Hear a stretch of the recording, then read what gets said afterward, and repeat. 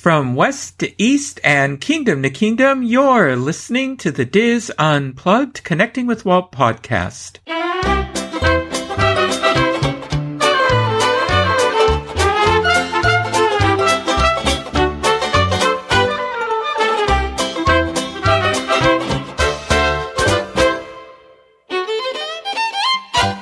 Connecting with Walt is brought to you by Dreams Unlimited Travel, experts at helping you plan the perfect Disney vacation.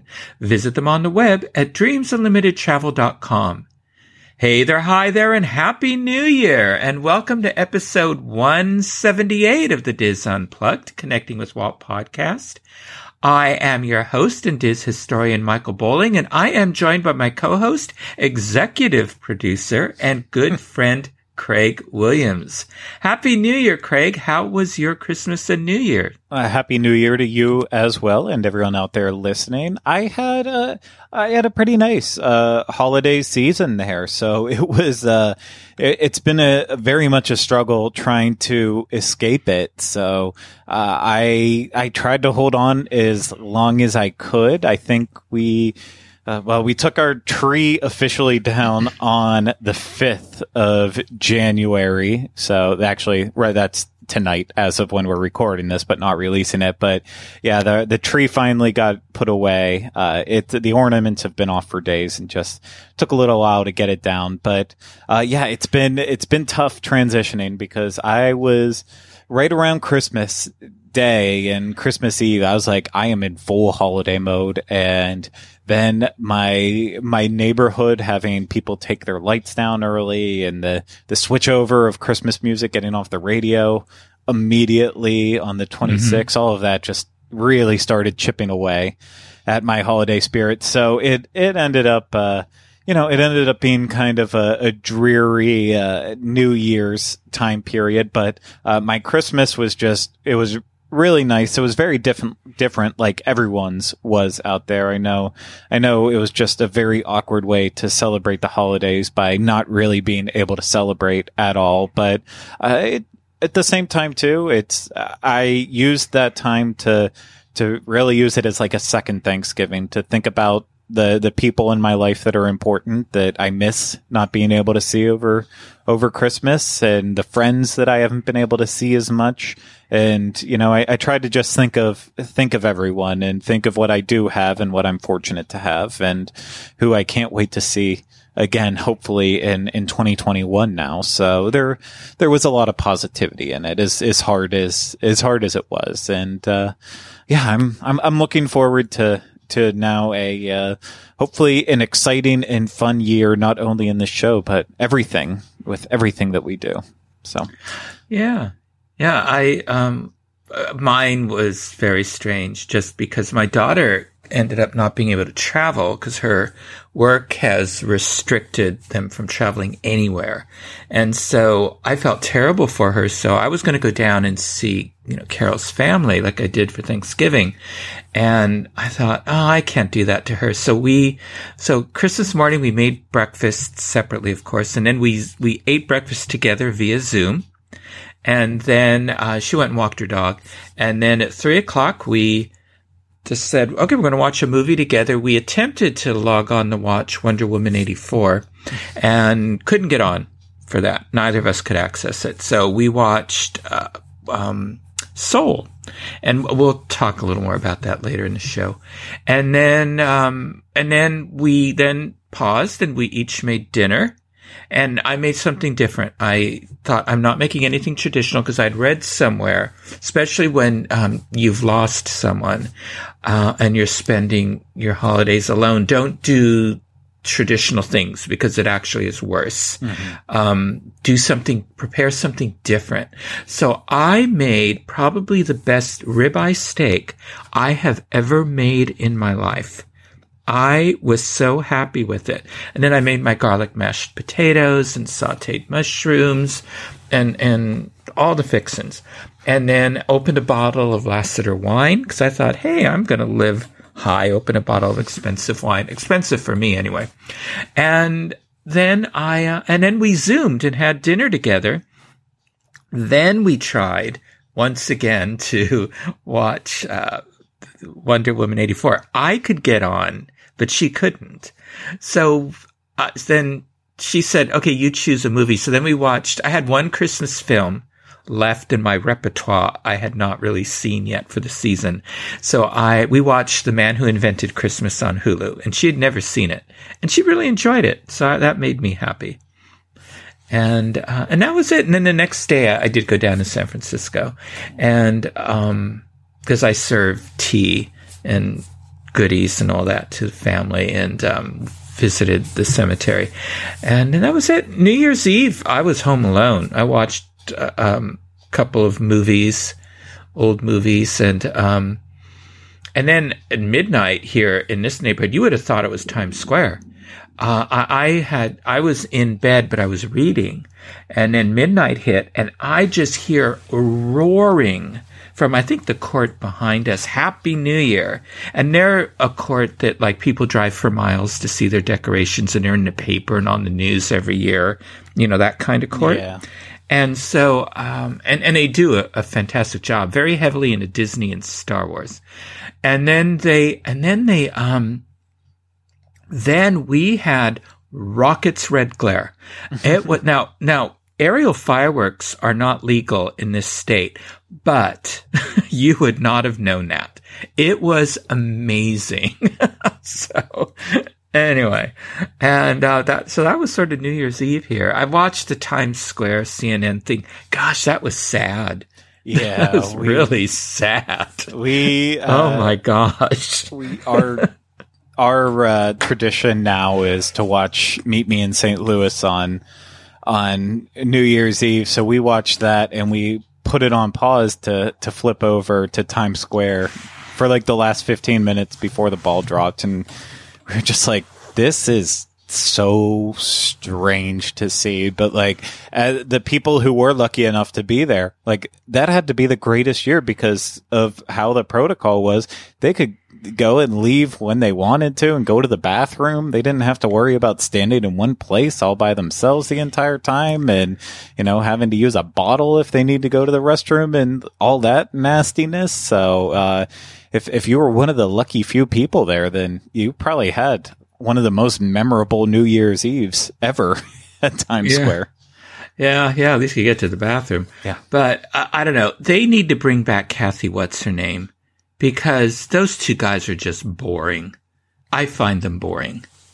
And I can't even remember their names. It's so boring. And Anderson Cooper. And you watch the CNN, the Anderson Cooper and Cohen, Andy Cohen. Oh, Andy Cohen. Dear Lord. I mean, they get really drunk, though. So it's kind of funny. Yeah, but they're not even funny drunks. They're boring drunks. And I don't like Anderson Cooper's giggle. And they need to bring back Kathy. I mean, they just need to make amends. We're going to have a new president. She can start afresh next year, and they need to bring her back. I don't agree with her politics, but she and Anderson Cooper, at least they were a good team. I laughed when they were together. So, anyway. Oh, well. That's my commentary. But I am looking forward to a good 2021. It's funny, my mother-in-law and I thought we saw two good omens, because over their house on, was it Christmas Day?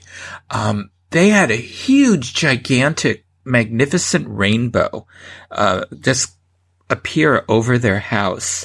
And for me, now we're in the dead of winter here. It's not like it's snowing, but it's cold, and, everything's dormant. And, we have a lot of critters in our backyard that a lot of birds hang out, and squirrels frolic, much to the dismay of the neighbors. And, but much to my amusement. And suddenly in one of in my Pluto topiary, I have a red dog dish that I fill with water, and I can never figure out, why is it empty all the time? What's drinking out of it? And then a big old robin just flies down out of the sky and gets in that bowl and just starts washing himself and having a grand old time. And I thought, it's winter. Why is there a robin here? And then I haven't seen him since. And so I thought, okay, those are both signs that it's going to be a good year. Yeah. And if I don't end up in the hospital, it's really going to be a good year. Yes. And I'll knock on wood again. Both of us are healthy this year. Yeah. Yeah. And that the world we get over this pandemic. Yes. But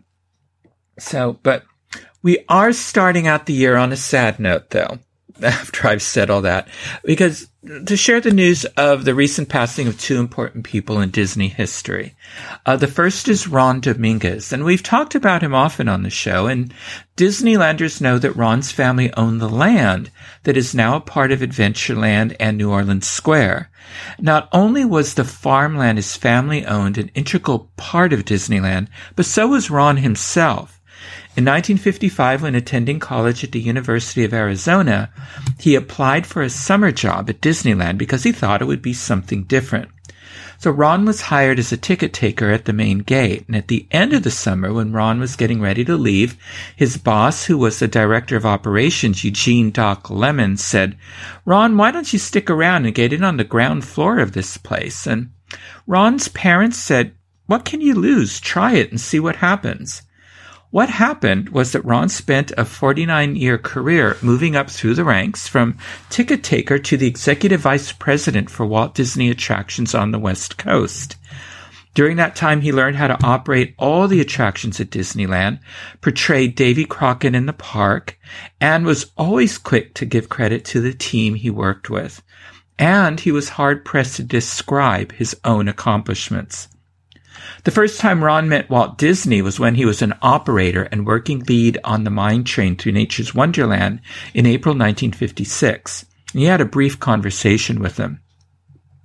And Ron said when you saw Walt in the park, you could tell if his mind was clicking. You knew when to approach him or when not to approach him. You could tell when he was in a creative mode, trying to think how to expand Disneyland. Ron's first significant encounter with Walt was when he was a new supervisor on Main Street, USA, and the omnibus had been brought on that early summer, and Ron thought it was too large for the street, with the buildings being 5/8 scale, and the trees were smaller back then. The omnibus had been brought backstage for work on its sound system, and Walt walked up and said, "Hi, Ron, how are you? What do you think of the omnibus?" Being an honest man, Ron said, "Well, it seems a little big for the street." And Walt responded, "Well, I think it looks damn good." Ron said that Walt converted him real quick. Now, before his retirement in 1994, Ron was heavily involved in promoting the second gate idea to the city of Anaheim and with the cleanup and development of the streets surrounding the park. And if you've seen photos of what that looked like prior to today, you know Ron did a good job. And Ron will be remembered as always being concerned about guest value, and that when they walked out of the park at the end of their day, guests could say, "Boy, we had a good time." And that safety, courtesy, and show were always foremost in his mind, and he cared for the welfare of guests and of cast members. Ron Dominguez will be forever remembered as Mr. Disneyland, and he was inducted as a Disney legend in 2000.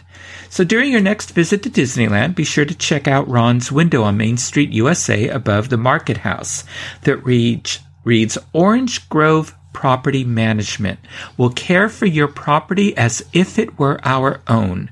Ron Dominguez, owner. And look for the Canary Island date palm that is nestled between the Jungle Cruise and Indiana Jones. The palm was originally presented as a wedding gift to Ron's grandparents in 1895 and planted in 1896. And Ron's mother asked that it be preserved when the family sold their 10 acres of land to Walt Disney. Ron Dominguez's impact on Disneyland cannot be measured, and he should be remembered as one of those who dedicated his life to making Walt's dream a reality. The second is Disney photographer René Bardot. You may not know his name, but you know his work, because he took what are probably the two most well-known photographs of Walt Disney. Rene was born and raised in Tucson, Arizona, and he started college at the University of Arizona. But when the Korean War broke out, he enlisted in the Navy. It was in the Navy that his career in photography began, as he became a petty officer with a specialty as aviation photographer's mate. After the war, he returned to the University of Arizona and finished his degree in marketing. His high school photography teacher knew the chief photographer at the Los Angeles Herald-Examiner newspaper. So the 25-year-old Bardot went to Los Angeles to apply for a summer job for 1959, but the position had just been filled. However, the photographer sent Bardot to see Charlie Nichols, who was then Disneyland's chief photographer.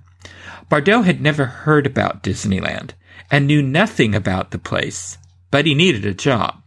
After a 1-minute interview, Nichols hired him. That must have been, I can't imagine what was asked, that it only took 1 minute. Definitely a thorough interview at a minute. It was to the point. Bardot must have made an amazing impression on Mr. Nichols. Oh, yeah. So Bardot worked mostly in the darkroom during his first summer, since the publicity photos were processed at Disneyland until they switched to color photos, and it was more cost-effective to send them out to a lab for processing. So one day he went out with a camera in hand to Frontierland to shoot the mule ride. There he first met Walt Disney in person, who shook his hand and welcomed him to the park. Walt had a firm grip and a twinkle in his eye, Bardot remembered. His first assignment that summer was to take publicity photos of the opening of the new attractions for Tomorrowland, especially the monorail, with Walt Disney and the Nixon family. And we all know that photo, because that photo is still being used today. As the years passed, Bardot spent less time in a darkroom and more time in the park. He would receive 3 or 4 assignments a day, photographing celebrities or new rides or fireworks. When he did not have an official assignment, he would walk through Disneyland shooting guests, workers, parades, and attractions, and all those moments recorded in newspapers, magazines, souvenir guides, and advertising. And after Charlie Nichols retired in 1968, Bardot was promoted to chief photographer. Bardot was responsible for one of the most beloved and iconic photos of Walt at Disneyland, now entitled Footsteps. It was what Bardot referred to as a grab shot, a photographer's term where something unplanned happens and there is only seconds to react to capture it on film. On an early Saturday morning in 1964, before Disneyland opened to the public, Bardot and Charlie Nichols were wandering the empty Disneyland with cameras slung around their necks as they were returning from an early morning photo shoot. At the same time, they both spotted Walt inspecting the premises, as he often did. He was walking through the arched gateway of Sleeping Beauty Castle. Walt, hands shoved in his pockets, was in mid-stride, head turned to his right, dwarfed by the castle looming over him. Both Bardot and Nichols grabbed for the shot, but it was Bardot's that has become the one that is most beloved by Disney fans today. And Walt said he always hated that photo because it showed Disneyland empty, and he always liked photos of Disneyland with people in it. I understand that, but the rest of us out there are grateful for that photo because it's truly stunning. It is. All of his work that I've seen is stunning, and that's one of those ones I was kind of embarrassed when the notice of his passing went out because I just never knew his name, and it's a shame because of everything that he did. It's so important. Mm-hmm. Mm-hmm. I always wonder in that photo what was Walt thinking, because you could see that Bardot captured him mid thought. Yeah, so. Now, Bardot was also responsible for the final professional photo taken of Walt Disney at Disneyland. As he recalled, it was at the end of August 1966, and Walt had been shooting a commercial for Kodak. Walt was in front of Sleeping Beauty Castle, sitting in the front seat of Disneyland Fire Department Engine No. 1 vehicle with Mickey Mouse. Near the end of the shoot, Bardot and Nichols were called to take some photos. Nichols shot in black and white and Bardot in color, and Bardot recalled the story. There was a little story of when I was shooting that particular picture. It was a shot on a Rolleiflex, and there are 12 pictures on a roll. I had shot 11 pictures of Walt at different angles, watching for his smile, watching to make sure Mickey was looking the right way, making sure the spires weren't hanging out of Mickey's ears. Anyway, I had shot 11 pictures, and I said, "Thank you, Walt, that's it." He asked me if I was sure, and I told him I was. He then told me that at the studio we treat film like paper clips. You shoot all the film you need, because if it's not in the can, you'll never have it. So he asked me to shoot one more. So I shot one more, and he said, "That's fine, thank you, Renee," and he walked away. Walt must have been counting those shots, because how did he know that there was one more left? I don't know. Anyway, those multiple shots also explain why you might see occasional variations of this photo, especially in the position of Mickey's upraised hand. So Bardot retired in 1998, and in March 1999, he received a window on Disneyland's Main Street above the photography store, which reads, "Kingdom Photo Services, Renee Bardot, photographer, an archivist." And the reason for the archivist designation is that Bardot said that although the photos he took were used for publicity purposes, Walt told him that the top priority was for the historical record of Disneyland. So you're a photographer, Craig. So, I mean, what are your impressions of Renee's work? It's what took me back by it is kind of what I already said. I just didn't realize, I never put a name to the shots. Like, I guess I just didn't even ever really bother paying attention to the window that his name is on either. And so when the post came out that someone posted about it and confirmed that he did pass away, and there was like 8 photos all in a row of the different shots that he made, it was like I knew every single one of them. Yeah. And that's it.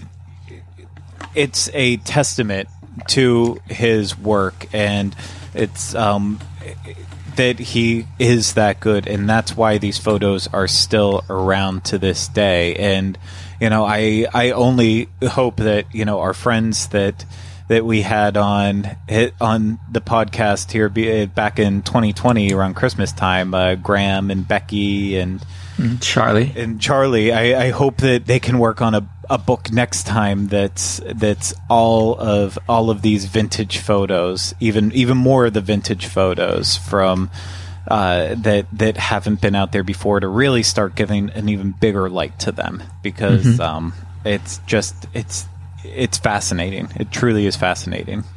It'd be wonderful if they published a book of Renee Bardot's photos. Yeah, I would love it.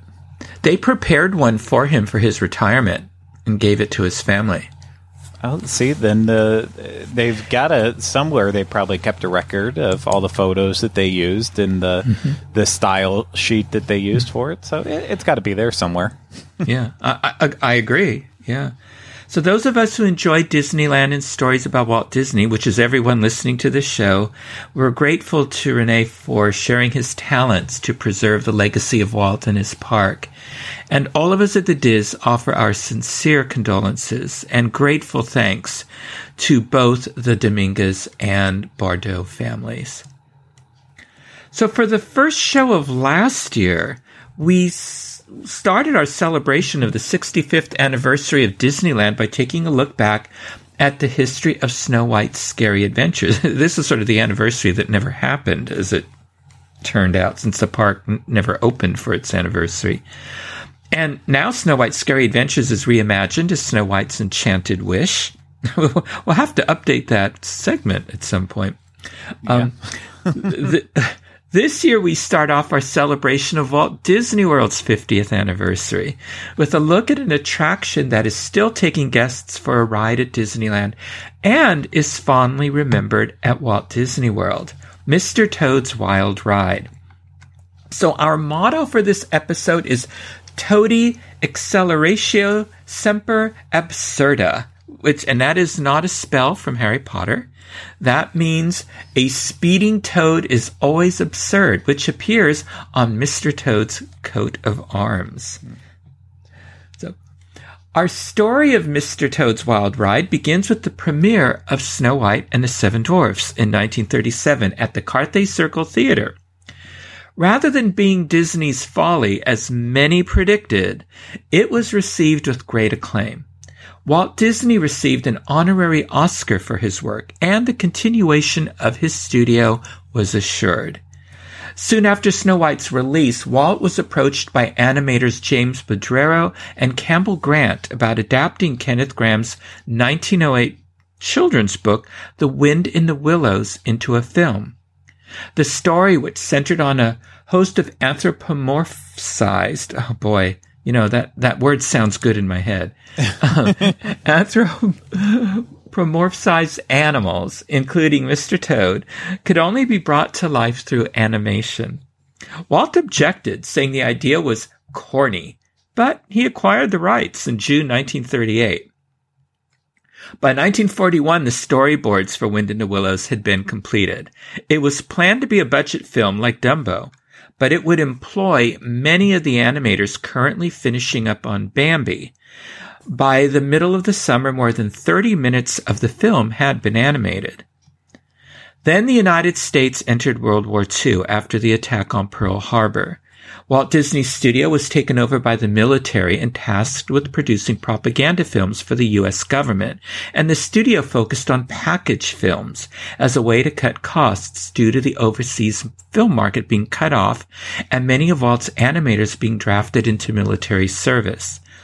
Package films were several different short films presented together, often united by a common theme or a framed story. Films like the 1944's The Three Caballeros and 1948's The Melody Time are good examples. When production restarted in 1945, animators finished off whatever footage they'd created for Wind in the Willows and decided to release it as a package, paired with another short film, an animated version of Washington Irving's 1820 Legend of Sleeping Hollow, introducing the fearsome Headless Horseman. Mr. Toad's portion of The Adventures of Ichabod and Mr. Toad tells the story of the well-meaning but eccentric amphibian J. Thaddeus Toad, Esquire, an upper-crust aristocrat. Mr. Toad is maniacally attracted to whatever the current fad might be, and he'll bankrupt himself out of the majestic Toad Hall to get it. Whilst he's known to zoom across the English countryside on his horse and buggy, lately Toad is all abuzz about the newest craze sweeping society, the horseless carriage. And one look at the brand new sputtering, guzzling, rumbling motor car, and Toad is struck by motor mania and offers to trade the deed of Toad Hall for a car of his own. The Adventures of Ichabod and Mr. Toad was released in 1949 as Disney's 11th animated feature film. It was also the last of Walt Disney's war-era package films, because they would return to producing full-length animated features the following year, with 1950's Cinderella. Just 6 years after the release of The Adventures of Ichabod and Mr. Toad, Disneyland opened in Anaheim, California. Out of the park's original 4 realms, Fantasyland was the one that brought the magical stories of Walt Disney to life through a very special medium, dark rides. When Disneyland opened on July 17, 1955, Fantasyland was home to 3 dark ride attractions: Peter Pan's Flight, Snow White's Adventures, and Mr. Toad's Wild Ride. Disneyland was not the first to use dark rides to tell stories. Amusement parks had been using this medium to tell stories since the late 1800s. But the dark rides in Fantasyland were definitive for this type of attraction. Brilliant artistic rides through backlit backdrops, glowing scenes populated by simple mannequins, and delicately recreated settings from Walt Disney's beloved stories. Walt wanted guests' experience in Fantasyland to be a dream come true for everyone who is young at heart. The Fantasyland dark rides received a touch of magic from Claude Coates' magic touch with color. The attractions are called dark rides because of their extensive use of dark light and make specially painted scenes glow with an eerie luminescence. Coates had given beautiful moods of color to all the backgrounds of Disney's animated classic films, and Walt asked him to give this same sense of mood and emotion to the Fantasyland attractions. The attractions were given the Coates touch of fluorescent colors that lifted them far beyond anything ever achieved in the scenic medium. By 1955, Walt Disney had already released Pinocchio, Bambi, Cinderella, and Alice in Wonderland.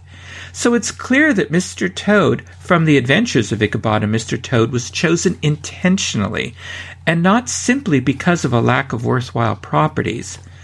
It was chosen because Mr. Toad's Wild Ride was originally planned to be a roller coaster ride, with cars following a downhill track towards obstacles such as parked cars that would move out of the way at the last second. But it was later tamed down to be less threatening because Walt was concerned small children and older adults wouldn't ride a too thrilling white-knuckle toad ride. That's, of course, not a concern today. The Merrily song lyrics from the film were both the inspiration and the definition of the 1955 version of Mr. Toad's Wild Ride.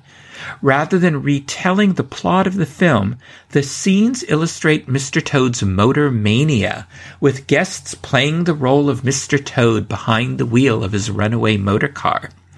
The driver's frantic turning of the steering wheel was fun, but had no effect on the progress of the motor car as it slammed over bumpy surfaces, around tight turns, and through bumping doors and into obstacles. Imagineer Bill Martin began working on the Disneyland dark rides in 1954, and in an interview recalled, "Viewing the film was part of the design process. I made the track layout to start with, but we went through storyboards galore. Since the point was to convert Walt's cartoon films to rides in Fantasyland, those dark rides were developed from the original 4x8 storyboards and concept sketches made for the animated films. Then, as Ken Anderson and Claude Coates started designing sets and interiors, I made modifications to work with their ideas. We talked the gags, and some were better than others, of course. I remember the meeting when we thought of the train coming at you idea. That was a catch-on gag. The last effect at the end of the ride that sends you to hell. That idea of going through the devil's mouth, through the jaws of hell, was okay with Walt at the time, too." Now, whilst the show buildings were being installed at the park, the Toad and Peter Pan attractions were temporarily assembled on a soundstage at the Walt Disney Studio in Burbank, and studio artists Ken Anderson and Claude Coates defined the scenes to be included in the attraction and did much of the black light painting on the plywood flats. Ken was an experienced set designer and an art director for many of the Disney animated films. Claude, along with John Hench and Mary Blair, was responsible for the color styling of the Adventures of Ichabod and Mr. Toad film. Together, they created the memorable Fantasyland attraction loading area murals and the interiors of the attractions that transferred the magic of the films into real-life experiences. Mr. Toad's ride system, including the vehicle chassis, was an in-stock item from Arrow Development, and Bill Martin recalled working on the track layout. All I had to work with initially was the radius of the rail. The minimum turning radius was 4 feet on that ride, which is very fast. We had the bumping doors opening between scenes, and initially only some of their swings were automatic. They were closed as the car approached, and it looked like you were going to hit them, and when the ride first opened, sometimes you actually did. I didn't really know about the gags and interior scenes when I first laid out the track. We knew we wanted the ride to last a minute and a half, and that was also determined in the floor space available, and that helped set the timing and spacing of the bumping doors, and then Claude and Ken worked it out from there. The Mr. Toad attraction space was extremely restricted. It shared space with the Peter Pan attraction, which took up the long side of the show building, and Mr. Toad used the end of the building, which is why the attraction is so tight. As changes to the scenes were made and gags added, Bill Martin had to make changes to the track layout to fit in these changes. Bob Matty created the special effects for the attraction, like the balancing barrels in the warehouse scene from small sketches. The designers would create mock-ups and play with them a bit, and Bob would modify them so they'd work. The design, layout, and mechanics of the attractions were all worked on simultaneously, with most of the work being completed in just a few months. When we talk about the history of the early years of Disneyland, it always amazes me how quickly they came up with a concept, put their ideas together, and then launched an attraction. Yeah, it does not happen today. It's far from that quick of a process, and that's why we wait sometimes close to 10 years for lands to come to fruition, when there's just all these different elements that have to go into making it now. Because once they usually start construction, it can all roll along pretty quickly, unless it's very, very intricate, but still not as quickly as back then. That's just so fast. Yeah, it's amazing. And they were working on all of the Fantasyland attractions as well as Disneyland at the same time. That's what's amazing. Yeah, the good old days. Yeah. The original Mr. Toad's Wild Ride was designed to last 1 minute and 38 seconds and to accommodate nearly 700 guests per hour. There were 12 motor cars with 9 on the line entering Toad Hall every 11 seconds and 3 held in reserve. Bob Gurr once said, "I often tell ride operations people down there not to touch the equipment on Mr. Toad's ride. They're the only original parts left in Disneyland." That's hilarious. Yeah. The cars are named after characters from the film, 1 each for Mr. Toad, McBadger, Moley, and Ratty, with 2 each for Toady, Cyril, Winky, and Weasel. The cars were built by Arrow Development from Bruce Bushman's concept drawings with 200 pounds of fiberglass and sheet metal, and they were some of the first equipment delivered for the park. All the motor cars tilt backwards slightly. This angle and their twisted fenders gives them their crazy appearance and allows a small guide wheel in front to follow a single T-rail installed along the floor of the ride corridor. Each vehicle has a 1/4 horsepower electric motor, drawing power from the rail beneath its wheels. This same rail, sometimes threading the center of the dark passage, sometimes veering from side to side, guides Toad's motor car through the twists and turns of the wild ride. The original entrance of Mr. Toad's Wild Ride and the other Fantasyland attractions had the look of medieval jousting pavilions that appeared to be assembled with lances, shields, and colorful canvas against the fitted stones of the castle battlements. When the coupon books were introduced, Mr. Toad was a D ticket and would later become a C ticket attraction. So let's go back to 1955 and take a wild ride with Mr. Toad. The boarding area mural depicts multiple versions of Mr. Toad in his motor car as he careens in dangerous angles, plummets from Toad Hall into the countryside, from the railroad tracks into the flaming recesses of hell. All the various tiny toads are grinning as they clutch their steering wheels with their long pointy feet flailing in the air. We then board a replica of a 1900s-era one-seater roadster. We crash through the front doors of Toad Hall to the far left mural. Once inside the confines of the lavishly detailed mansion, we approach a large stained glass bay window before our car performs a sudden U-turn and heads instead toward a forced perspective mural of an open living parlor, where 2 miniature toad-shaped suits of armor supported by pedestals, one on either side of the mural, swing down their halberds. Upon swerving into the opposite direction, we roll under a pointed Tudor arch and into a small sub-room where a third miniature suit of armor brings down its mace. We then veer to the left, crash through the paneled wall, and find ourselves in total darkness. Swerving through the black night, we encounter a large mirror reflecting our vehicle's headlights, giving the illusion of an oncoming collision with another automobile as the honk of a motor car's horn is heard. Our car then swings out of the way before passing under a natural archway and advancing toward a mural depicting the rustic cottage of Ratty the Water Rat along the moonlit riverbank, as well as a fully sculpted boat dock in front. Upon swinging around another bend, we approach a three-dimensional roadway leading off into a mural of a twisted intersection at the center of a rural hamlet, whilst signs labeled with nonsensical place names such as Worcestershire and Nottinghamshire add to our sense of confusion.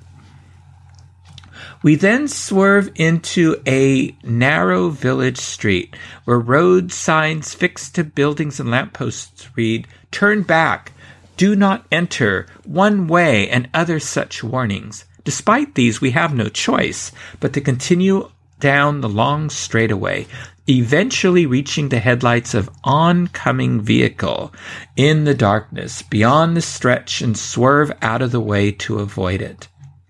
As a police officer with a club blows his whistle and siren sound, our car performs a U-turn and heads down a dilapidated wooden pier, flanked to the right by old bollards and a large ocean freighter. Our car then advances over a series of bumps emulating the rough surface of unsafe boards, and a mural depicting London across from the harbour under a foggy night sky can be seen beyond the edge of the wharf.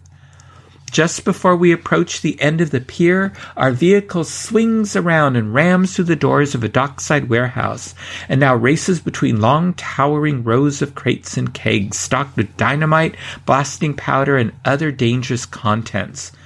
At the end of the corridor is a forced perspective mural of an exit door marked with a sign reading, "This way out," next to which is a tall stack of three-dimensional kegs.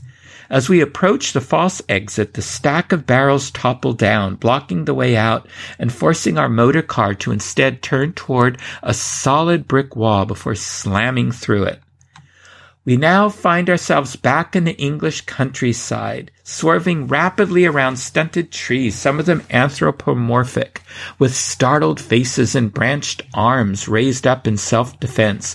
We dart briefly toward the police officers, blowing their whistles, and the mural of a dirt roadway leading off into the distance. After swinging past a signal box and a ringing crossbuck, we catch a glimpse of a mural of a precarious winding path scaling the side of a cliff before racing by a sleepy railroad engineer and breaking through a crossing gate. We then enter the arched stone maw of RR Tunnel number 13, run over a series of simulated railroad ties, hear the roar of an oncoming steam locomotive, see the front headlight of the approaching engine overhead in the darkness, and finally collide directly into it amid loud crashing sounds. The darkness then gives way to a menacing demonic face with a gaping mouth, the jaws of hell. As we pass under the demon's sharp teeth, the word welcome written in flames greets us into the depths of the underworld, where they find ourselves swerving around red-hot stalagmites topped with miniature horned devils who laugh maniacally and wield pitchforks. Several devils holding signs signifying redemption then direct us toward the ride's final set of doors, which takes us back out into the queue area and the outside world. Well, that was quite a ride. Yeah, it was a fun ride. It's exciting. It's got me sweating, but not too overwhelming. I think I'll recover one day. Yeah. Now, I remember the 1961 version, I think, that lasted until the 80s.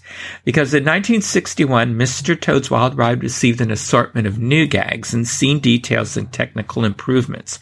Amongst these were additional character flats that included Molly McBadger and a human butler in Toad Hall, as well as Ratty in front of one of the painted storefronts of the narrow village street, and a handful of new police officers, including one on a motorcycle, new crash doors designed to look like a construction barricade located in the village street, and multiple breakaway flats of stacked crates and kegs in the warehouse.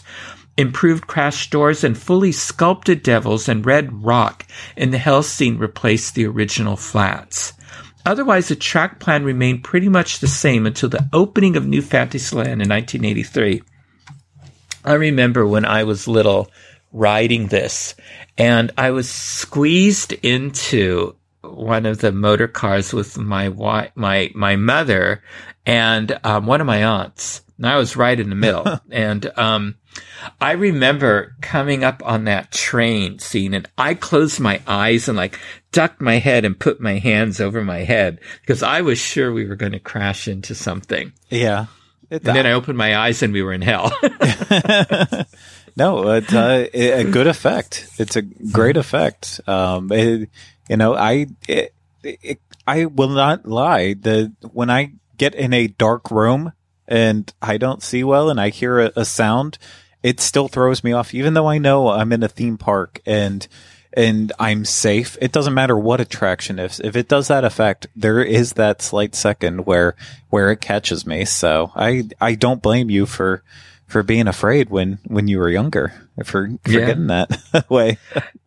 Yeah. It was a fun attraction, very different from today's attraction. The attraction saw its greatest changes with the opening of New Fantasyland. The loading area and the ride exterior were enlarged and redesigned to resemble Toad Hall from the film, with images of Toad in abundance on the facade. Additional space was added to expand the ride and lengthen the track so that the ending became wilder and more like the film. Many design elements and gags are recycled from the 1971 Magic Kingdom version of the attraction that we'll explore in a moment. But first, let's take a spin on this 1983 Disneyland version. We enter a recreation of Toad Hall, passing by artistic works commemorating characters from The Wind in the Willows. A large mural shows the adventures of Toad and his motor car, foreshadowing various scenes in the ride. A mural has a hidden reference to Walt Disney and his love for trains in the form of a train named W.E.D. Rail. We then hop aboard our motorcar and begin our journey by crashing into a library where McBadger is seen teetering atop a ladder with a stack of books. We then crash through the fireplace where fiber optic effects simulate the scattering of embers on the floor. Narrowly avoiding a falling suit of armor, our car breaks through a set of doors to find the interior hallway of Toad Hall in disarray as weasels swing from chandeliers. We then enter the dining room where Molly is eating at a dinner table and gets knocked aside. Upon leaving Toad Hall, we travel through the countryside, passing Ratty's house, aggravating policemen, and terrifying a farmer and his sheep. Making a right turn, we then head for the docks and get the impression that our car will plunge into the river, but quickly make a sharp turn in a different direction and enter a warehouse full of barrels and crates containing explosives. As we crash through a brick wall in the warehouse's contents explode in a burst of bright flashing lights. We then head out into the streets of London, narrowly avoiding a collision with a delivery truck, and enter Winky's pub, where Mr. Winky the bartender holds 2 beer mugs. He ducks down, leaving the mugs spinning in the air. Our motorcar then enters the town square, where we wreak further havoc on the citizens. A working fountain featuring Toad and Cyril Proudbottom stands in the center of the town. Behind the statue is one of Lady Justice peeking out from under her blindfold. Next, we enter a juryless courtroom where we are proclaimed guilty by a judge based on the film's prosecutor for the Crown. Our car then enters what is presumed to be a dark prison cell before abruptly turning right and landing on railroad tracks. The vehicle bounces along the tracks in the dark before colliding head-on with an oncoming train. We then arrive at the ride's final scene, a tongue-in-cheek depiction of hell, not inspired by any scene in the film or book. The entire room is heated, and the scenery features small devils who bounce up and down. We also see a demon who resembles the judge from the courtroom scene. Near the end of the scene, a towering green dragon emerges and attempts to burn the riders to a crisp. A glowing light is seen in the back of its throat, and choking, coughing noises are heard whilst our motorcar speeds away. Granted a reprieve, we eventually escape to the ride's loading and unloading area where we disembark. And that, of course, is the attraction that we know of today at Disneyland. And love. So is Mr. Toad a must-do for you when you visit Disneyland, Craig? It absolutely is. I don't know how it couldn't be for most people. I still have that excitement since, I grew up and I was able to go on the Walt Disney World version a couple of times back in the 90s. I feel like I have that longing for it every single time I go out west, that I can't not go on Mr. Toad's. Even if I'm only there for one day, that's one of my attractions that I have to hit, just because it's my only way of truly experiencing it. And, it's one of those attractions that first thing in the morning you walk on, last thing at night you walk on, and pretty much every other point of the day, it's like a 20-minute wait. And that's about it. So I always make sure that I make time for Mr. Toad's Wild Ride, and it's just fun. I know it does. It's quick and it throws you around a little bit, but it's still just fun. And I think it's a good encapsulation of a dark ride. There's nothing against stuff like Alice in Wonderland and probably what Snow White will look like after it's finished with its re-enhancements, but there's something special about an old-fashioned dark ride, and I feel like Mr. Toad's is still a good example of it. Even Pinocchio still has that, but as they re-enhance some of these older ones and add more magic to it, it doesn't make them any lesser because of it. It makes them amazing, but it takes away some of the magic of simplicity of these attractions. So I love Mr. Toad. I have a million great things to say about it, but I will. I won't go on and on. Mm-hmm. No, I agree with you absolutely. This is a must-do for me as well, and and I think it's close. Even though they've completely redone it, you're right. It still is the one that I think is closest to the spirit of those original 1955 dark rides, because the others have been enhanced so much. Yeah. And it'll be interesting to see if someday they do turn their attention to Mr. Toad and add some of the enhancements similar to what they've done with Alice in Wonderland, and Peter Pan to that attraction. It would be a lot more difficult for Mr. Toad, in my opinion. I feel like there's ways to make subtle enhancements closer to what they've done with like Peter Pan, but I don't feel, unless they completely change it up like what they're doing with Snow White, I feel like it's a lot harder to get in there and kind of add those little moments of enhancement. Something like Alice was born for that, in my opinion. Mm-hmm. Mm-hmm. Yeah, because Alice was sort of attempting to tell a linear story from the film, and those enhancements helped do that. But the interesting thing is, when we've talked about the dark rides at Disneyland on previous episodes, one of the things was that, originally Imagineers conceived of the idea that we were the characters, and guests complained after they got off the attractions, where was Snow White? Where was Peter Pan? Where was Alice in Wonderland? They never said that about the Mr. Toad attraction. People accepted that they were riding, that they were Mr. Toad, or they were just on a Toad-like adventure. Yeah. And nobody missed Mr. Toad, seeing Mr. Toad. And I think it would be a mistake if they decided to add him to this attraction. I agree with that. Yeah. Now, when planning the Magic Kingdom's Fantasyland at Walt Disney World, Imagineers had considered creating an attraction based on the other half of the animated double feature, The Legend of Sleepy Hollow. This would have had riders chased down by the frightening Headless Horseman. The other Fantasyland dark rides would have been inspired by the films Mary Poppins and Sleeping Beauty.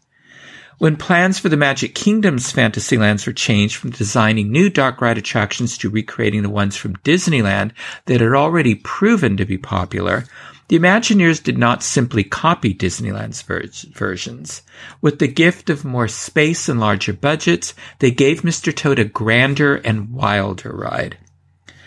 When the new Magic Kingdom opened in October 1971, it included Mr. Toad's Wild Ride, but this expanded version of the classic dark ride had a few major changes from the original Disneyland version, the most significant being 2 tracks. 2 loading areas each dispatched motor cars into the attractions, with each separate track experiencing entirely different scenes, meeting up at specific points through the ride. This huge dark ride was designed in an intentionally cartoon style that closely matched the multi-plane camera work of many early Walt Disney animated films. Rolly Crump designed the Magic Kingdom version of Mr. Toad and recalled that the attraction was so insanely popular at Disneyland that Dick Nunis, who was vice president of operations at the time, told Rolly that he wanted 2 Mr. Toad rides side by side, exactly the same, to make sure it had high capacity. And Rolly thought, why the hell would I do that for? So he told Dick that he'd think about it for a while and he'd come up with something even better. So that night he came up with what was eventually put into the Magic Kingdom. 2 Mr. Toad rides in the same building that were completely different, with different track layouts and different scenes. He thought it was a great idea to throw people off. So let's go back to 1971 and meet this Mr. Toad. Boarding the ride via the right track, you'll need to hold on tight once the car starts because the race is on. Immediately our car whips around the corner into the stately cut-out exterior of Toad Hall and passes through a grand wall-papered entrance hall. Ahead is a proud stone bust of Mr. Toad himself. After this brief glimpse of Toad's ode to himself, our motor car accelerates toward a flickering fireplace and bursts right through it into the manor's stately library. As Toad's friends duck behind desks, suits of armor topple toward us. The car chugs ahead, driving headfirst into a towering bookshelf and breaking out of the manor into a barnyard full of sheep, cows, and pigs. Seemingly with no path forward, we plunge into a pile of hay, bursting out to find ourselves nose to nose with a fuming bull standing guard over the farm's cows. We seem to have taken a farmer by surprise as he falls backwards, yanking a rope that sends a hay bale falling right towards us. We then drive through the wooden doors of a barn only to unsettle a chicken coop, and in the darkness, dozens of chickens circle around, clucking as they fly. Racing out of the barnyard, neon glowing lights catch our eye, reading danger, road construction, do not enter, one way. And what's that ahead? A car heading right towards us. Cleverly, this oncoming car is from the left track, our first encounter with guests from that side of the queue. At the last second, the motor car pulls off to the right and into the charming central plaza of a quaint English town. This large central plaza is set where the 2 tracks converge, circling around a central stone fountain, past police officers whistling frantically, and past spinning lopsided directional signs pointing towards nowhere. Our car makes a quick turn out of the central plaza and into a courtroom where an angry sheriff sends us to the jail with some no-good weasels already locked up. Escaping from the jail cell, the car enters into a shootout between the policemen and the weasels. In a race to escape, we burst through a railroad crossing gate and turn into a dark tunnel, only to encounter a train heading right for us. The darkness gives away to reveal that we're in hell. As painted flames illuminate gnarled, jagged red rocks, tiny red demons holding pitchforks laugh and bounce, their eyes shining green. Then Satan himself rises from behind a molten rock, pitchfork in hand. Ahead, doors swing open as our cars makes a final advance to the loading dock. Now let's take the left track and see how that's different from the right track. So here our car enters Toad Hall, and just as before, we chug through the entrance hall to view that wonderful stone bust of Toad. And up ahead of us, we may spot some riders from the other loading area bursting through the fireplace and into the library. But on the left track, we pivot in front of the statue and head further into the manor, into a completely different room, into an impressive trophy room full of exotic cartoon animals mounted between elegant tapestries, then into the kitchen, causing quite a fuss and breaking more than just a few plates. Breaking out of the manor, we drive ahead into the woods and pass by a gypsy camp with a dozen dancers and performers. Their ornate wooden wagon is dead ahead, but not for long. Our wild motor cars break right through their wagon, only to find a one-way street beyond, with a car heading right toward us. At the last second, the car zooms left and enters into the beautiful central plaza of the little tiny hamlet. Now we mingle with riders from the right track. Now, they break off from the plaza and turn right into the courthouse, but we go into Winky's Tavern that's just ahead. As the car bursts through the door, the bartender ducks out of the way, leaving his mug spinning in midair. And the jalopy jolts into the storage room behind the bar, stacked high with shelves upon shelves of wooden barrels. And those weasels are hiding among the barrels, waiting to give us a what for, so we rush out into the misty countryside, passing by Ratty's house. But up ahead, there's that railroad crossing. And despite the flashing lights, the car breaks right through the crossing gate and turns left, right onto the railroad tracks. Our car sputters into a dark tunnel when suddenly the blinding headlight of a locomotive races towards us.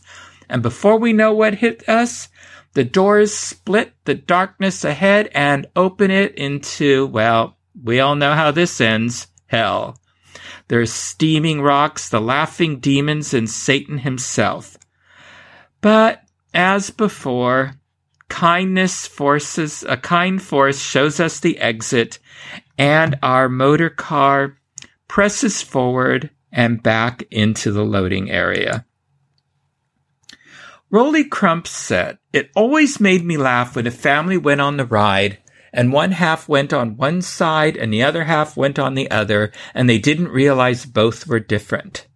Did you see the chickens? What? There were no chickens. What do you mean there were no chickens? Did you see the gypsy camp? What gypsy camp?" That's funny. Yeah, that just gave him endless merriment. And when I was reading about all of this and researching, he said this was an attraction he was the most proud of. Was this version of Mr. Toad's Wild Ride. I can understand that. So unfortunately, the ride the big ride and Mr. Toad. Well, we're going to get there. Yeah, we are getting there. Yeah. So now, Craig, this is one that you rode on in your youth. So what are your memories of this attraction? My memories of it are very much all blurred together, and so like when I watch videos of it, it does come back to me, and I feel like I remember it exactly. But I don't know if that's just my mind playing tricks on me. But I loved Mr. Toad's Wild Ride. It was one of my favorites at Magic Kingdom in terms of the dark rides that we did have to offer. I know I was more afraid of Snow White than I was of Mr. Toad's, which that seems hard to believe, but Snow White was scary. So I did really, really love Mr. Toad's Wild Ride, and I was one of the sad people out there who was devastated when it was on the cutting block. Yeah. I remember I went on this attraction when I was a teenager. And I remember when I first went to the Magic Kingdom, teenager, I was impressed by its size, but I still thought that some of the Disneyland versions of the attractions were better, even though I still thought it was magical and I loved it. But when I rode Mr. Toad, I thought, whoa. But I didn't catch on the first time that the other side was different. Yeah. And I found that out by accident, because this was, way before social media. And my first visit to Walt Disney World was unplanned. I was visiting relatives in Kentucky, and I had an aunt and uncle that said, you don't have to go back to school right away. Well, they lived in Orlando. And they said, we're driving back. Why don't you come with us? And so my parents changed my plane tickets, and I went back, and they took me to Walt Disney World. Epcot was under construction. And so, we went to the Magic Kingdom. And, but yeah, so, I didn't do any reading or anything on it. I just knew it existed, and from what I'd seen on television. And, I was amazed when I realized it's like, what was that old, it's two mints in one, that old Certs commercial. This is two attractions in one. I was blown away by that. Yeah. I feel like I have the memory of us riding it multiple times so we could do both sides. But again, I don't know if that's just me making that up in my head. Like that, of course it had both sides. I know I rode both sides for sure, but I don't know if it ever dawned on me that like, oh yeah, we never did it back to back to be like, yes, these are two different and unique sides. So I wish I could go back in time and tell myself to pay better attention to this stuff when I was a kid, and try to have stronger memories than the ones that I made. Oh, I've wished many times I could go back in time and give myself little messages. Mm-hmm. Study harder, pay more attention to this. Buy that. Yep. Buy that. That's the biggest one. Yes. Well, Mr. Toad's Wild Ride was extremely popular at both Disneyland and the Magic Kingdom. Maintenance costs were minimal. The attraction could accommodate all ages, sizes, and any health conditions. The attraction was what was known as a push-button ride that could be operated by any Fantasyland attraction cast member with minimal training. However, it was a slow-loading attraction, and the effects and sets were becoming outdated. Winnie the Pooh and his friends were enjoying a huge surge of popularity, whilst guests did not remember the film inspiration for the Mr. Toad attraction, and, probably more importantly, there was no Toad merchandise being sold in the parks. On the other hand, Pooh-related merchandise was selling more than Mickey Mouse merchandise, and with the addition of an attraction, those sales would only increase. In the mid-1990s, Disney executives took a look at the show building housing Mr. Toad's Wild Ride at the Magic Kingdom and realized the double tracks meant that Mr. Toad took up more space than a typical dark ride, which meant that Mr. Toad's show building was large enough to contain a single regular-sized dark ride and a gift shop. And since Winnie the Pooh was experiencing a brand revival, the character needed a dark ride and a gift shop. On October 22, 1997, the Orlando Sentinel reported on a rumor that Mr. Toad was about to be evicted from the Magic Kingdom's Toad Hall. Their sources noted that the ride would close forever and soon. Now, it's not uncommon for Disney theme park fans to exclaim their dismay when a change is made to an attraction or restaurant. But with Mr. Toad, Disney fans rallied with a response that outpaced their normal fervor of defending doomed attractions. The Save Toad campaign emerged the day after the Orlando Sentinel's article and would end up shipping hundreds of Save Toad t-shirts and gathering thousands of online submissions and memories. It was a hashtag-ready social media blitz before there were ever hashtags or social media, and before Disney had ever announced anything. Did you have a Save Toad t-shirt, Craig? I didn't, but I know that I probably would have gotten one if I was a little bit older. So I was a little bit too young for that, but I probably would have. The Save Toad fan campaign was headed by John LaFont and later Jeff Moscott, who urged sending letters and emails to the Walt Disney Company by the thousands. A Save the Toad webpage was launched. The site contained an electronic Toad Hall for fans to leave comments, as well as a mailing list for subscribers. That campaign led to demonstrations at the attraction called Toad-Ins, reminiscent of the well-known sit-ins of the 1960s, and they immediately got media attention. Though the protesters were overall polite, their numbers worried Disney enough to station guards around the site. The campaign led to a story in the AP Newswire, which in turn earned articles from CNN and the Washington Post. Word was circulating, and Mr. Toad earned what might be the first national media attention surrounding a soon-to-be-shuttered Disney attraction. Those reports led to even more supporters, but Disney remained firm on its decision to close the attraction. On September 8, 1998, more than a full year after the Orlando Sentinel first reported the rumor, Disney finally admitted that it was true. Mr. Toad would take his last wild rides, and a 1971 original dark ride would close forever in just 5 days. Almost 27 years after it opened in the Magic Kingdom, Mr. Toad took his last ride on September 7th, 1998. The Save Toad campaign was in attendance with a final Toad-In where members celebrated and mourned together. For generations of Magic Kingdom guests, Mr. Toad's Wild Ride was a park icon on par with Peter Pan's Flight or Snow White's Scary Adventures. Another one gone. A classic that harkened back to the park's origins and even further to a Walt Disney original that opened with Disneyland. The announcement that it would close in less than a week was a low blow that stunned even those who suspected its time was short. Mr. Toad's Wild Ride was an instant classic, a brilliant dark ride, and a fan favorite.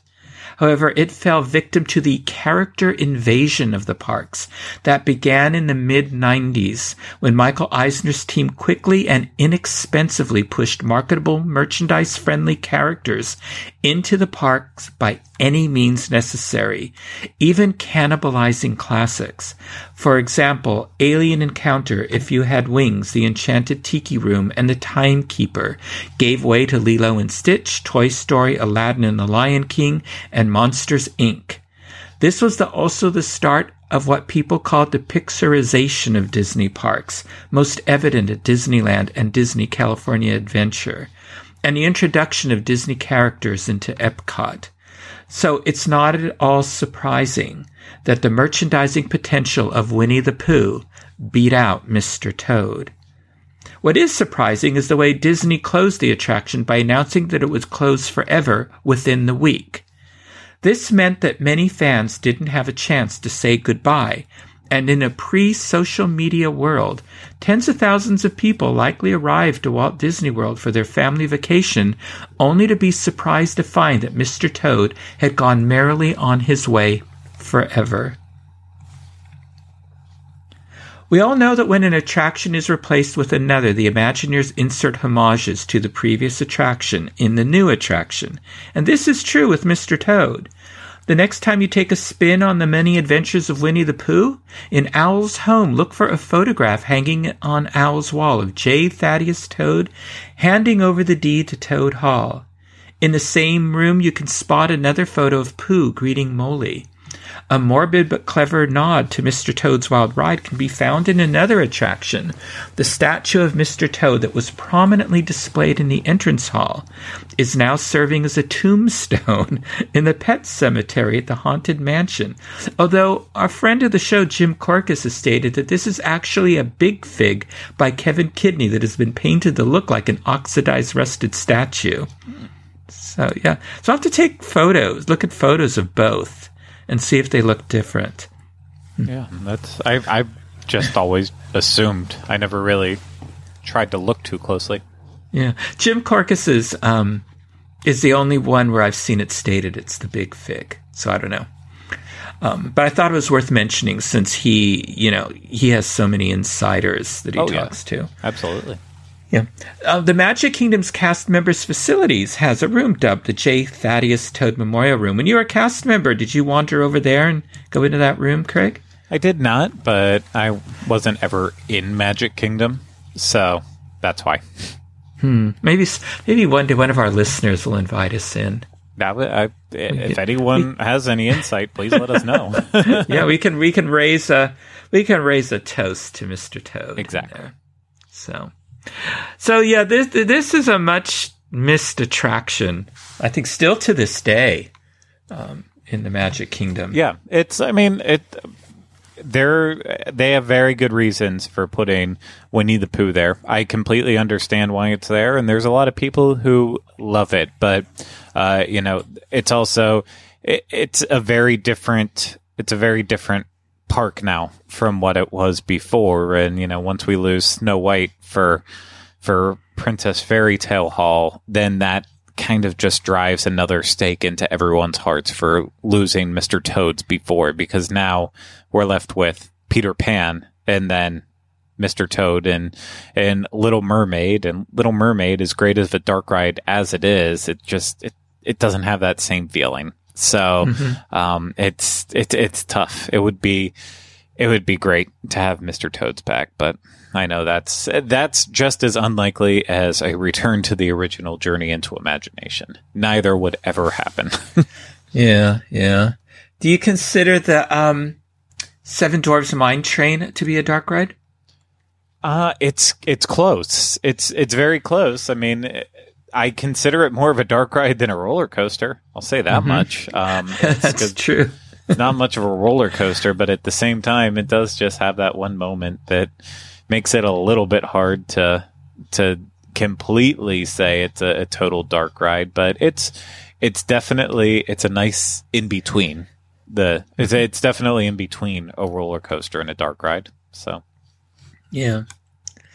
Yeah, well, Disneyland Paris was originally meant to have a version of Mr. Toad's Wild Ride that would have been closer to the actual film, with a different final scene that would have had Toad in an aeroplane.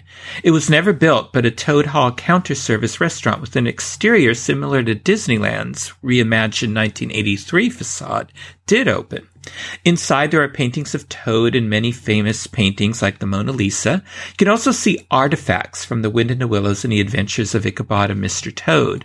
The restaurant sells British and American food, since the film on which the attraction is based takes place in the Magic Kingdom. And there is both indoor and outdoor seating, although this was closed when I was there, so I didn't get a chance to look in it. Yeah, it was closed when I was there too, so I feel like it's probably not open that often. Yeah, I suspect as much. When I first saw it, I thought, it's an attraction because it looks so much like Disneyland's. Yeah, a beautiful building. I was disappointed. It is. Yeah. It's gorgeous. Oh, well. I still think that there's hope. If they ever wanted to bring back Mr. Toad, they could bring it back as a roller coaster, like the original concept. I'd over at, the Magic Kingdom. Yeah, I'd be willing to accept that. Mm-hmm. Yeah. Since that seems to be the direction they're going in, is that kind of thing. It's more fun, it's more exciting, it's more Disney. It's all perfect. Imagine it with if they rebuilt it as a trackless ride experience. That would be great. That trackless, and then also trackless in a in a similar fashion. I know you haven't experienced Runaway Railway yet, but it's not. It's that attraction, like I believe also the Winnie the Pooh attraction in Tokyo. Mm-hmm. While it being trackless, it utilizes the fact that sometimes ride vehicles can swap around places. Like something like that would be exciting with Toad. That would be. Mm-hmm. That's what I was thinking. Yeah. Well, fans of Mr. Toad can still take a spin in his motor car at Disneyland as Mr. Toad continues his journeys to nowhere in particular in Fantasyland. And a miniature of stately Toad Hall can be seen on the Storybook Land canal boats, just a few steps from Mr. Toad's Wild Ride. But now it's time to merrily take a ride back to this week in Disney history.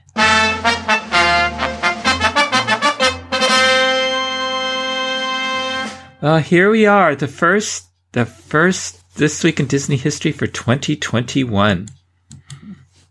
And this is obviously the time when award nominations are announced. Because it was filled with that. Not this year. Anyway. No, not so much this year.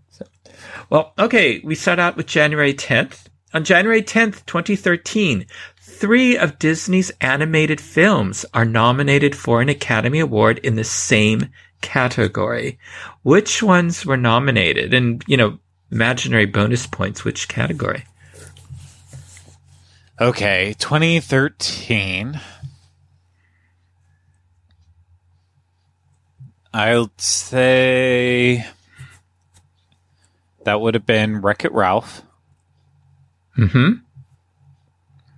Then also that would be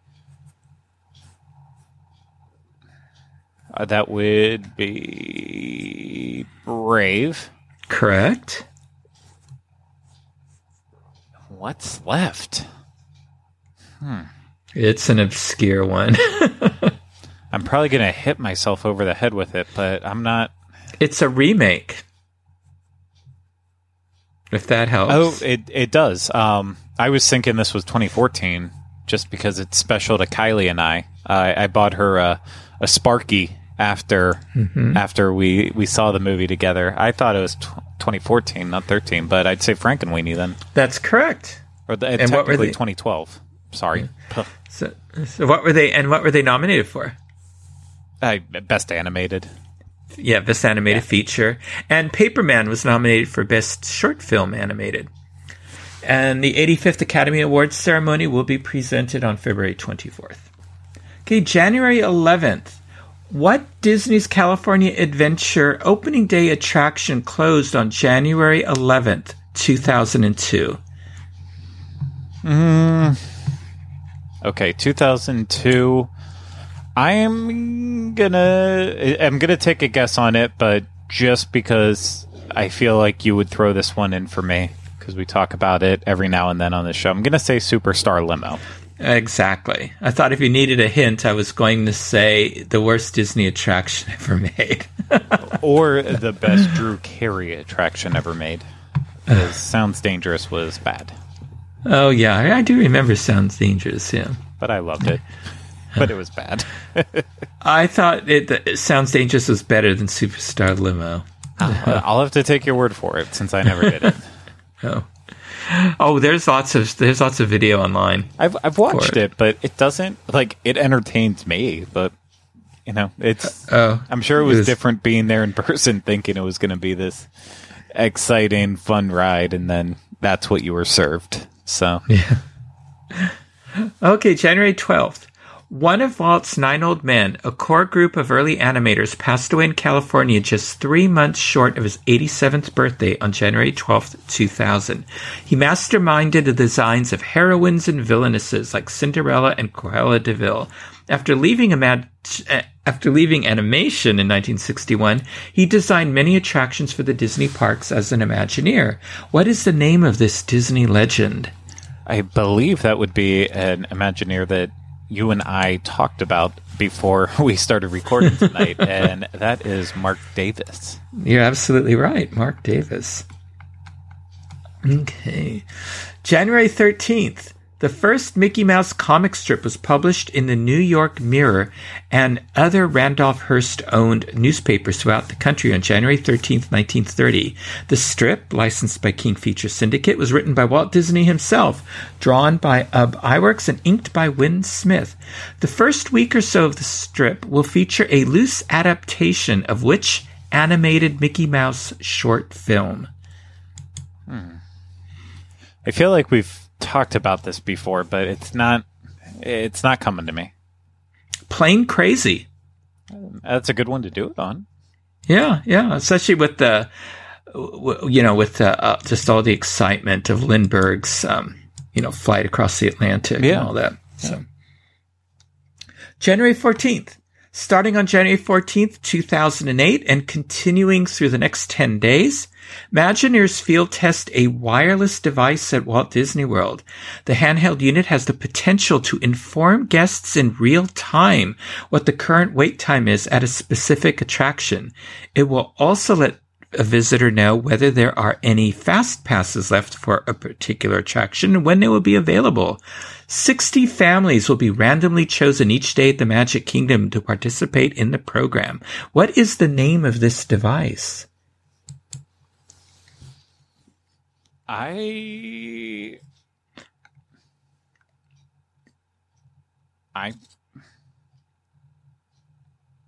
don't know. I had not heard of this until I came across it. Disney Magic Connection. I've never heard of that. No, but obviously it's a precursor to what we have today. Yeah, it sounded Disney interesting. Experience. And I was trying to think in my head, like, do I know what this is? But no. No, and it wasn't that little Mickey Ruxpin doll or whatever it was that they had briefly. Okay, January 15th. 2 new attractions opened at the Magic Kingdom on January 15th, 1975. Which attractions opened on this day? In 1975, you say? Mm-hmm. January 15th, 1975. I'm going to say Space Mountain. That's correct. And I'm going to let you give me the other one. Oh, it's one of our old favorites. It's made its way from Kingdom to Kingdom, Carousel of Progress. Oh, I don't think I have we talked about that they're the same day? I don't know. Probably. Now I know. Yeah. Okay, January 16th, a sequel to Walt Disney's live-action film, The Absent-Minded Professor, debuted on January 16th, 1963. What is the title of this film? That is Son of Flubber. Mm-hmm. That's right. Starring Fred MacMurray. It's directed by Robert Stevenson. And in this, Professor Ned Brainerd, played by MacMurray, gets into trouble again because of his experiments with a gravity-defying substance. And the cast includes Nancy Olson as Betty Brainerd, Tommy Kirk as Biff Hawk, and the father and son team of Ed and Keenan Wynn as A.J. Allen and Alonzo Hawk. The film will be generally released January 18th. Yeah, I watched that I want to say about in the past 6 months. I enjoyed it. I like those old films. Yeah, so do I. So, well, you're off to a good start in the new year. Well, Craig, did you watch the 2 big films that were released over the holiday season, Soul and Wonder Woman 84? I watched Soul. I did not watch Wonder Woman 84 yet. I was a huge fan of the first one, and I plan on watching it very soon, but I had too much I was watching leading up to their releases on Christmas Day, and then I kept watching Christmas movies for a couple days after, just like I said I was going to, and then busy with work, so I've kind of put it off. But I did take time to watch Soul, and it was a movie. Mm-hmm. Oh, you didn't care for it? It's not that I didn't care for it. I did not. I thought it was very good, and the animation, like you expect with Pixar, was just magnificent. Mm-hmm. But I felt like the movie itself lacked a lot of soul and it lacked a lot of heart. I made this I made this example on another thing that I was doing, but I said for me, Soul is like the B-side to Inside Out, where when a lot of people made that comparison. Yeah, and that's really what it was for me, is that Inside Out was a well thought out, clever story that was very insightful into who we are as humans and how we form our emotions and feelings and really grow to be the people that we are. And so like you have that with Inside Out, and it was solid and it felt fresh and new. But then on the flip side with Soul, it took it from a different approach, completely different in terms of the delivery and how it was all set up. But it just felt like it was missing something. It, like, to me, as I was watching it, I was thinking like halfway through that like this probably would have been better, is more of a, not a short, but like I feel like this could have been a really amazing hour-long movie.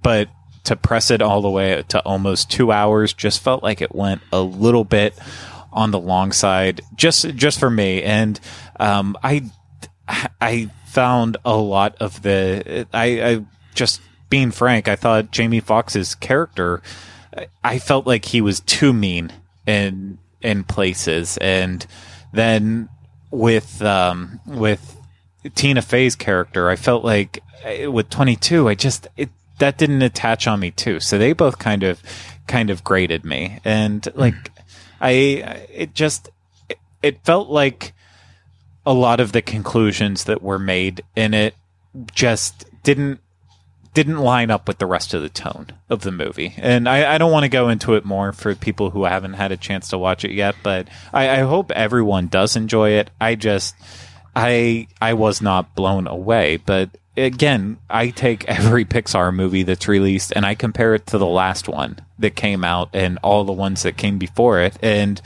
you know, if this would have been an animated movie that came out of a different studio, I'd be probably sitting here saying that, like, okay, yeah, that was really well done. But when it's from the studio that made Inside Out and from the same director, it was missing. It was missing something for me.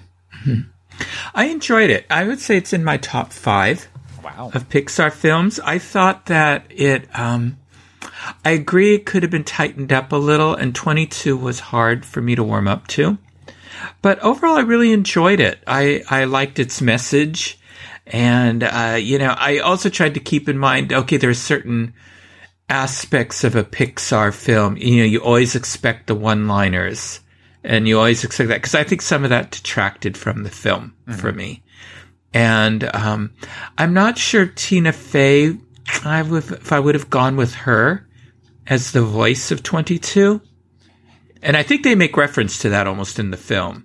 Yeah, there's a moment that, and it's not a spoiler, where basically it's she's shows off that she's able to choose whatever voice that she wants. I shouldn't even say she, because it's more of until it's in a person, it's more of a they. So it could be anyone's voice, including Jamie Foxx's voice in it. That's the one joke I'll kind of give away there with it. But so yeah, with making that reference, it's very strange to me that they chose Tina Fey. Again, it's almost like, oh well, you had Amy Poehler for Inside Out, her kind of co-collaborator on some movies and back to a Weekend Update on SNL. So yeah, it's just taking the next step of that. But I don't think she was the right fit for it, in my opinion. But I liked it. I love jazz. I wish there was more jazz in it. Yeah. And I've listened to the soundtrack, and I've enjoyed the soundtrack. And but I enjoyed it more than another film I watched. I'm not going to say on the show. It was a Netflix film that I thought was going to be about jazz, and it was Chad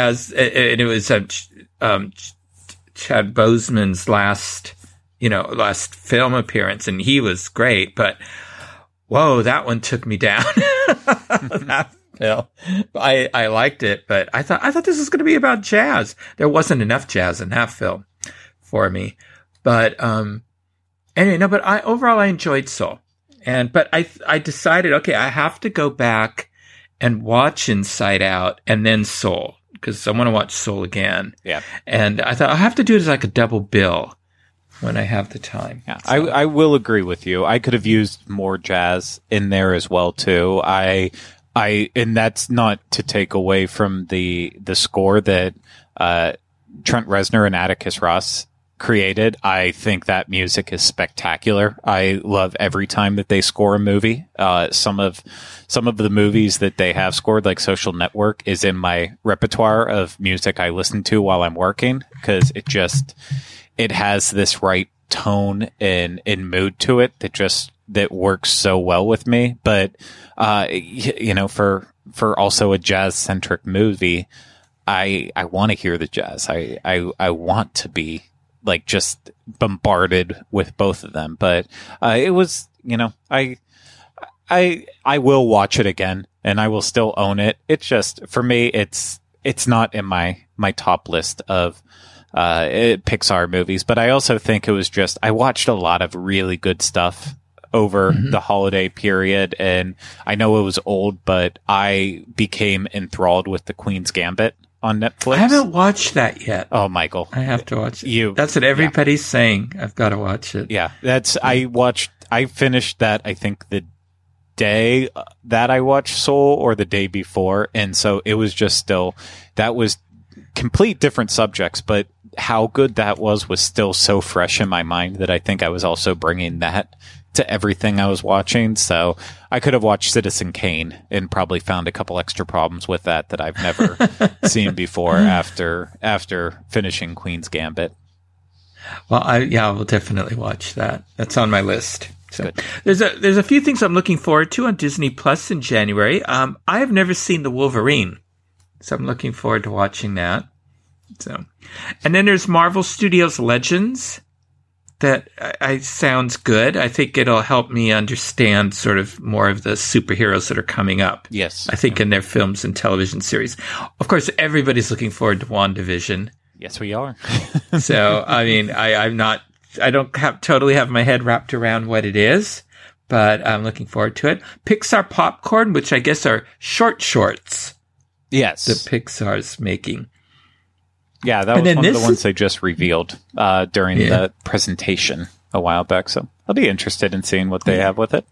Yeah. And then for me, we've talked about this series a lot, and I'm glad they're bringing it back. Is it Dinosaurs? All 4 seasons of it. Yeah, this was a nice surprise because it was on Hulu for the longest time. And I think I even read an interview with Brian Henson saying like, I'm glad they're moving it over to Disney Plus with more stuff. It was doing just fine on Hulu, but so apparently they were happy with where it was before. But I think it'll definitely get a bigger audience on Disney Plus. And while there is some darkness to that series, I think overall it's a nice addition to that entire lineup, and I can't wait to watch through it all again. I was surprised they seem to have slowed down in moving things out of the vault. Yes, they have. Really, really slowed down with that, and I still don't quite understand the reason why. Besides, maybe they're just looking at analytics and people aren't watching a lot of the classics like they would maybe want in terms of adding more down the line, which that's why I still say it. If we want to see more, I know it sounds silly, but if you have the bandwidth, just put play on anything that's old. When you're going to bed, turn the TV off, leave Disney Plus on, play those Mickey Mouse Club episodes or the classic movies, and make it seem like you're watching them. So that way they'll say, okay, we need to add more, because that's the only thing I can put my finger on with it, is that if they're not adding more, it's because no one's watching it. So they're sitting there saying, well, why waste space for that when we could find something else to fill that gap? Yeah, that must be. Anyway, so is there anything else you're looking forward to on Disney Plus? A WandaVision. That's all we need. Mm-hmm. Yeah. All right. Well, I referred to several books, articles, and websites during my research for this episode. Books included It's Kind of a Cute Story by Rolly Crump, and then also the E-Ticket magazine. There are a couple of issues there I took a look at. Some articles and websites. The Wild History Behind Mr. Toad's Wild Ride at Walt Disney World by Nathan Schmidt for allears.net. And Disney fans fought to save this wild ride and lost. Here's why it was shut down forever by Theme Park Tourist. And Mr. Toad's Wild Ride at Magic Kingdom by Jim Korkis. Craig, until next time, how can our listeners connect with you? As always, you can find me on random shows on the Dis Unplugged podcast network, but always on social media on Facebook, Twitter, and Instagram at Teleclaster. And then you can email me anytime, Craig at wdwinfo.com. What about you, Michael? You can send me messages at Michael at wdwinfo.com, Twitter at mbowling121, Facebook Michael Bowling _Connecting with Walt, Instagram I'm Michael Bowling the Diz, and you can connect with me and Craig on Twitter at Connecting Walt. If you would like to listen to more shows on the history of Walt Disney, his studio, his Imagineers, and Disneyland, check out our Disneyland podcast archives for my Disney history episodes on the link Craig includes in our show notes, or at DisneyUnplugged.com, and look for past episodes of Connecting with Walt on iTunes, Spotify, Stitcher, Google Play, and Amazon Podcasts, where you can subscribe to our show and leave some positive reviews and ratings when possible. And thank you for making us a part of your day. And remember, I only hope that we don't lose sight of one thing, that it was all started by a man, Walt Disney, and his brother Roy.